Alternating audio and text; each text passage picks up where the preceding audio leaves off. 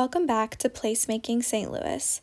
Our opening audio from the 2017 Cinco de Mayo parade on St. Louis's Cherokee Street sets up today's episode perfectly, where we're exploring more about the foundation and identity of the growing Hispanic population in St. Louis.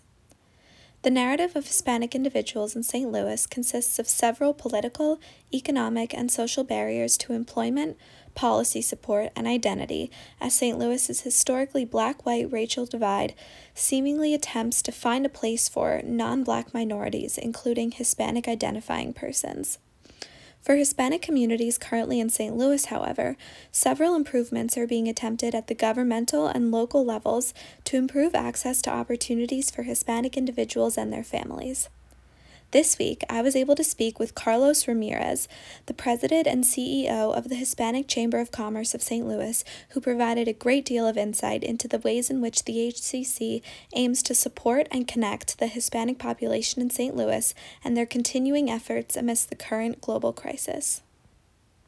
Historically, St. Louis, when they talked about diversity, was all black and white. Mm-hmm. And with the Hispanic Chamber, prior to myself, my predecessor was only in the role for a year.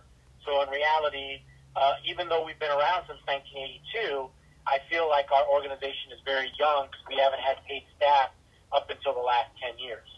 And so for me, I think the fact that we were able to raise the profile of the organization to a higher level, where we are now the go-to organization for Hispanics, and so I think that the whole conversation about diversity has expanded to include Hispanics.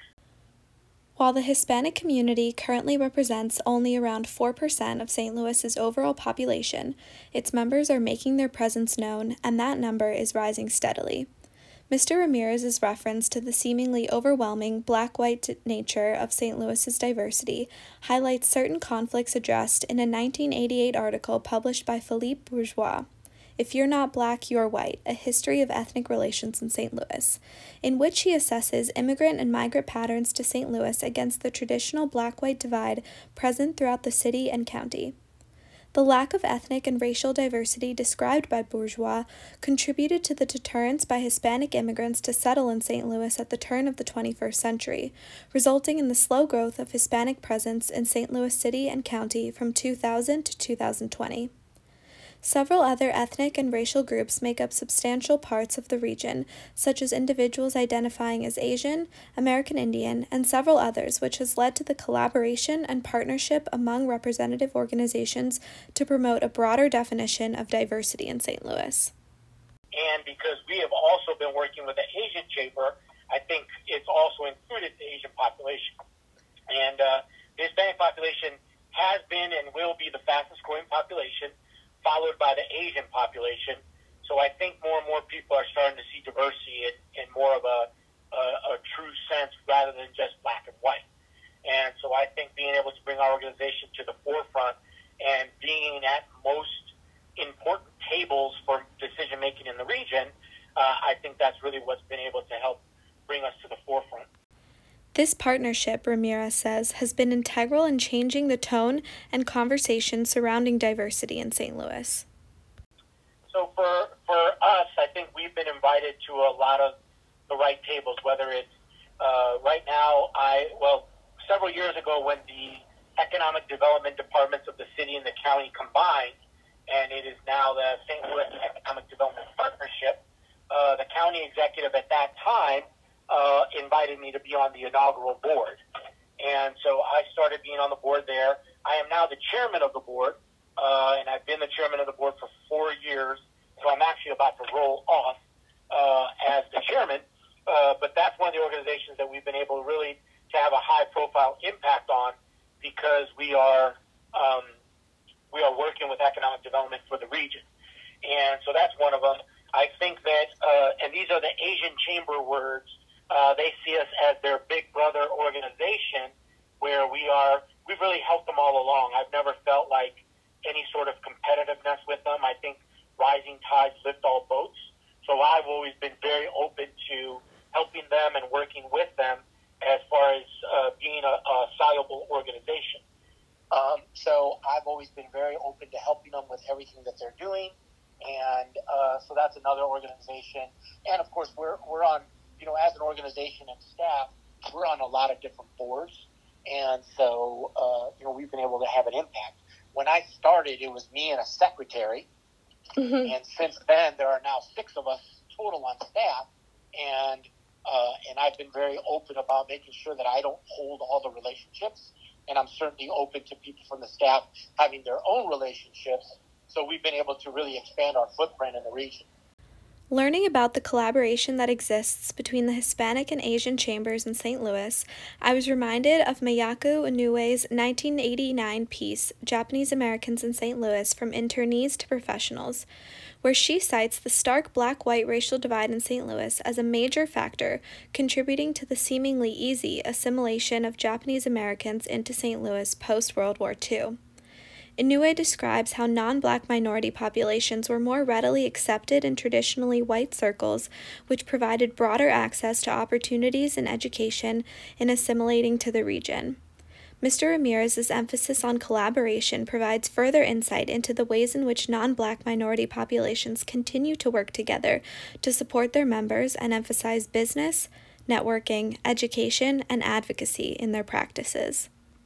I am a first-generation Mexican-American, first-generation college student, first one to ever go to university and graduate. So that being said, I didn't know if I could even make it in college.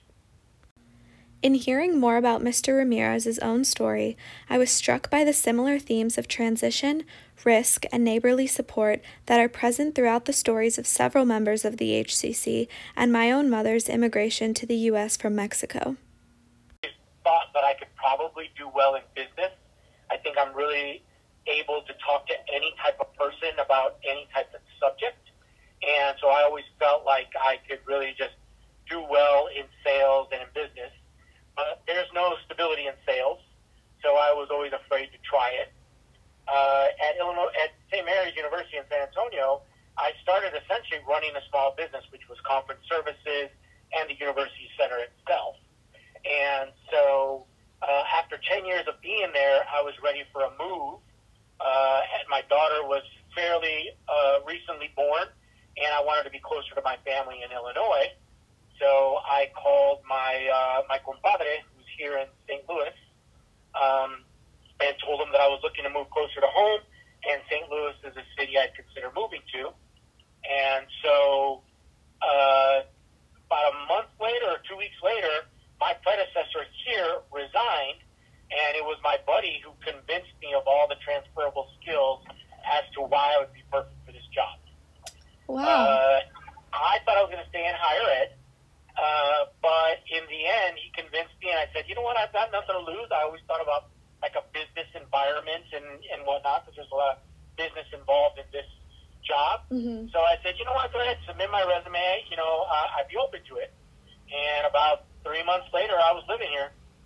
Wow. Quick turnaround, I guess, at the end there. Yeah. So from being a PE major and never teaching PE to now being the president and CEO of the Hispanic Chamber of Commerce, that's why I was saying my background doesn't necessarily make sense, but it also provides me all the skill set and transferable skills that I would need to be able to be successful in this job. Mr. Ramirez's navigation through various opportunities that ultimately led him to where he is today is inspiring and emphasizing how anyone can make a significant difference in their community and region when there's a passion for change. And what I want you guys to know is that when they left that room, we took away from them plausible deniability. There is no way, using their own documents and looking at that information, that they left that room not thinking there were mistakes at this site. We said, we want you guys from this moment forward to do the right thing. You have a mandate as our EPA, now you go do what you're supposed to do. So... That was the voice of Dawn Chapman, a North St. Louis County resident and founder of Just Moms STL, who was featured in the 2017 documentary Atomic Homefront for her advocacy work in protesting a lack of safety measures and adequate health protection from the Westlake landfill near Coldwater Creek and Bridgeton, Missouri. Dawn Chapman's ability to mobilize her community to stand up against federal and state agencies is emblematic of the strong and loud effect smaller and underrepresented groups can have in the face of adversity or lack of larger regional protection.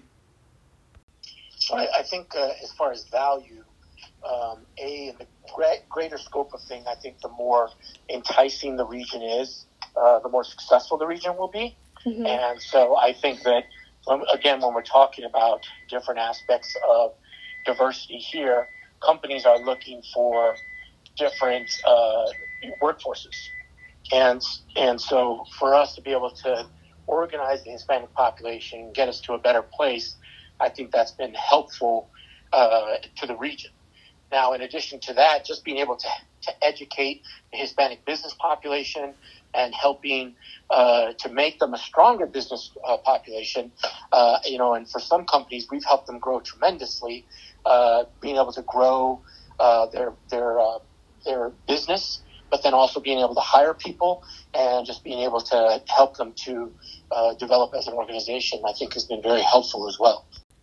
The HCC of St. Louis is a nonprofit organization, so rallying community support is integral to its success and Ramirez's team's continued involvement and action towards its members.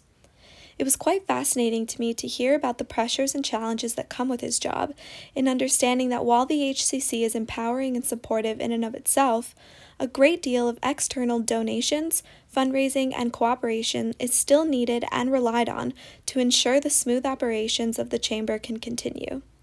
Similarly to Dawn and Just Moms STL, their advocacy work often relies on action from those who've historically excluded them from conversations in the past.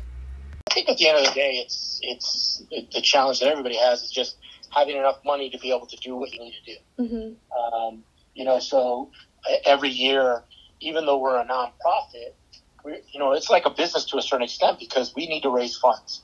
So all of our events, while of course they are trying to help the region, there's a lot of pressure to be successful and to raise funds. And so for me, even though this is a nonprofit job, this has been the most stressful job I've ever had in my life. Mm-hmm.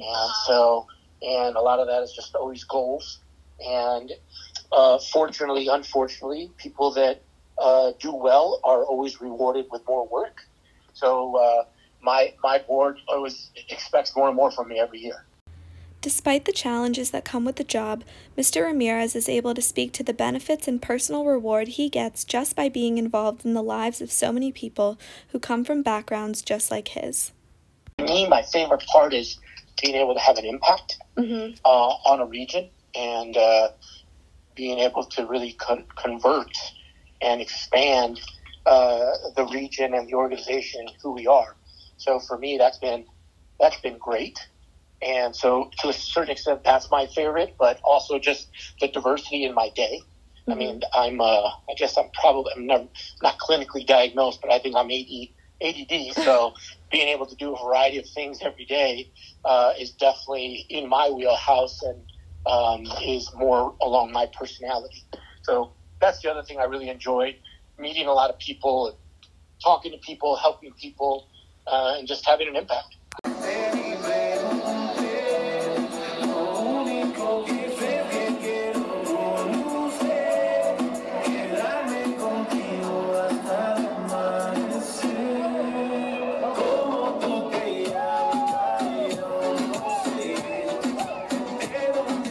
In understanding Mr. Ramirez's own connection to the HCC, I was curious how he imagined or would describe his members to have found their own sense of place in their community, and what this sense of place means to them. I think as Latinos, we're a very social population. I think for people that are coming new to the region, that, for example, I moved here from San Antonio, grew up outside of Chicago, so there was significantly a more amount of Hispanics. So then you come to St. Louis, where it's the most dispersed Hispanic population I've ever seen, you can feel alone at times. And so to be able to have our monthly networking socials and give people a social outlet, to be able to speak to people like yourself. Now, whether that's a blue-collar worker or a white-collar worker, it doesn't matter because we have a good variety. But being able to see people like you and talk and be able to relate on that level, you feel less alone. And so for us to be able to continually bring up the magnitude of our organization, when I started here, I think our monthly networking socials would get anywhere between 25 and 40 people. And now we're doing anywhere from 100 to 250 people. And so we've been able to grow it a lot. And, I think we've gotten a great reputation for having great quality events. And so that's what we continue to work towards, is making sure that, that even though, like for some people, particularly in Missouri, they may see, people of color events as lesser quality. And we're trying to make sure that we're showing a sense of pride and showing that, our events are probably even better than the mainstream events. So that's what we're constantly shooting for. Finally, I asked Mr. Ramirez how he believed the work of the HCC would be impacted by the global pandemic and what might be crucial to understand about minority populations that are increasingly vulnerable during this time. For some people, while the majority of our population is bilingual, I think when it comes to situations like this, I think a lot of people may revert back to their comfort language, which for many people is Spanish. Mm-hmm. And so I think that us being able to really add some Spanish language resources, us being able to make sure that the organizations that are putting out resources are doing it in Spanish as well, and just being a listening ear to some of these companies that are stressed about life, I think has been helpful to a lot of the businesses. And so I think us constantly pushing to ensure that we're being counted for funding, that we're being included for funding, that we're really doing some good things for our members and the region, I think is really what's probably, I think we're hoping what will be what the members look back on and say, the Chamber really came through for us during this time. Mm-hmm. Following our conversation, I was reminded of a phrase my grandmother used to say to me, "Camarón que se duerme se lo lleva la corriente." Literally translated, it means the shrimp that sleeps will be carried away by the current. And I think that's why I would crack up every time she would say it to me and have me repeat it back. But almost 2 decades later, and it's still stuck by me as a motivator for advocating for my own opportunities and the opportunities of those less fortunate than me. Sharing this with Mr. Ramirez at the end of the conversation, I was struck by a strong sense of friendship and dedication as he invited me to future HCC events to get to know a community that I was already so proud to be watching grow. Yeah, we're all in here for the business. We all came here to this country for a better life, most of us, but we're still here helping each other. Vente con nosotros. ¿Qué esperas? Come join us. All the cool kids are doing it, seriously.